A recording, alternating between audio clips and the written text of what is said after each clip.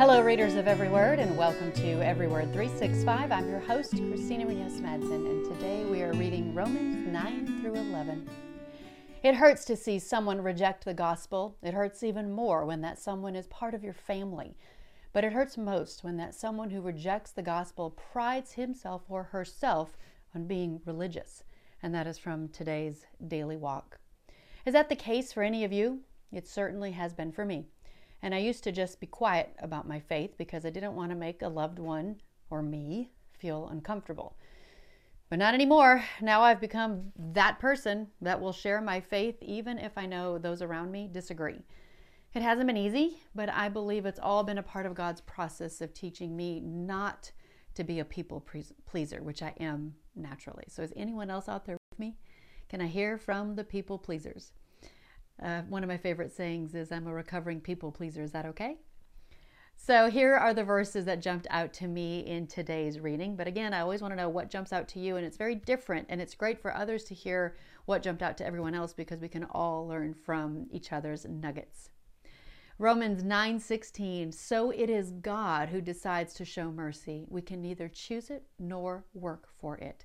Again, making sure that it is not about works when it comes to true faith. In the same way, even though God has the right to show his anger and his power, he is very patient with those on whom his anger falls.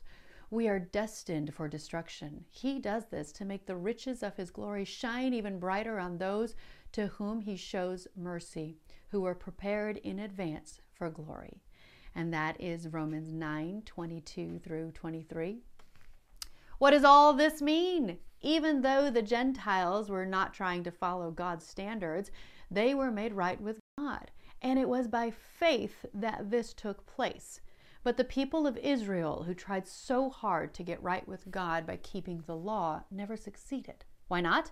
Because they were trying to get right with God by keeping the law instead of by trusting in him. They stumbled over the great rock in their path. And that is Romans 9:30 through 32. Again, the law isn't bad and isn't abolished. It was just fulfilled by Jesus Christ. Romans 10:3, for they don't understand God's way of making people right with himself. Refusing to accept God's way, they cling to their own way of getting right with God by trying to keep the law. In today's society, we could argue the same with going to church.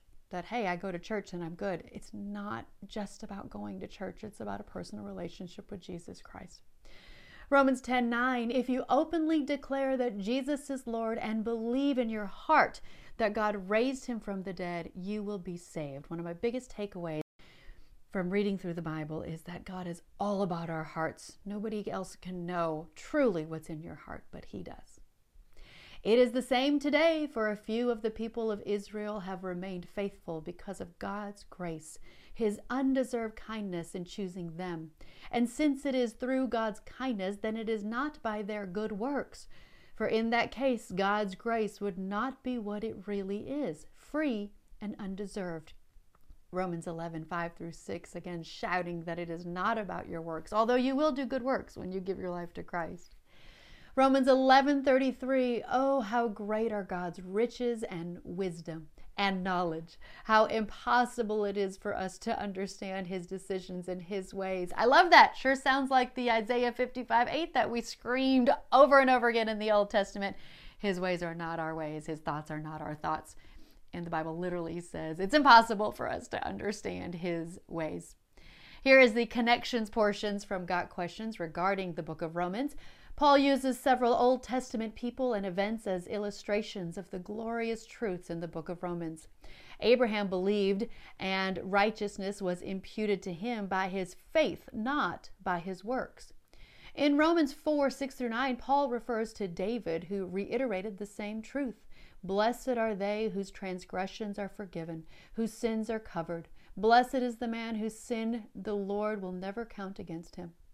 Paul uses Adam to explain to the Romans the doctrine of inherited sin and uses the story of Sarah and Isaac, the child of promise, to illustrate the principle of Christians being the children of the promise of the divine grace of God through Christ. In chapters 9 through 11, Paul recounts the history of the nation of Israel and declares that God has not completely and finally rejected Israel. That's Romans 11 through 12, but has allowed them to stumble only until the full number of the Gentiles will be brought to salvation. That's what this is all about, is growing the kingdom of God. And again, that's from Got Questions, and I'll include a link in the podcast description. Tomorrow is Romans 12 through 16. Happy reading. This podcast is made possible by Travel with Friends. Safe, knowledgeable, transformative, educational, fun, unforgettable, connections, personable, amazing, taken care of, safe, scripture brought to life, life-changing. Those are just a few of the words that travelers and hosts use to describe a trip with Travel with Friends. Traveling to different locations throughout the world, these few words describe what the majority of the tour groups feel and experience. If you want to travel with a trustworthy, dependable, and reliable organization, just give them a call, 501-379-9226, or give them an email at friends@travelwithfriends.com. Or, of course, you can click the link in the podcast description and just let them know how they can help make your travel dreams come true.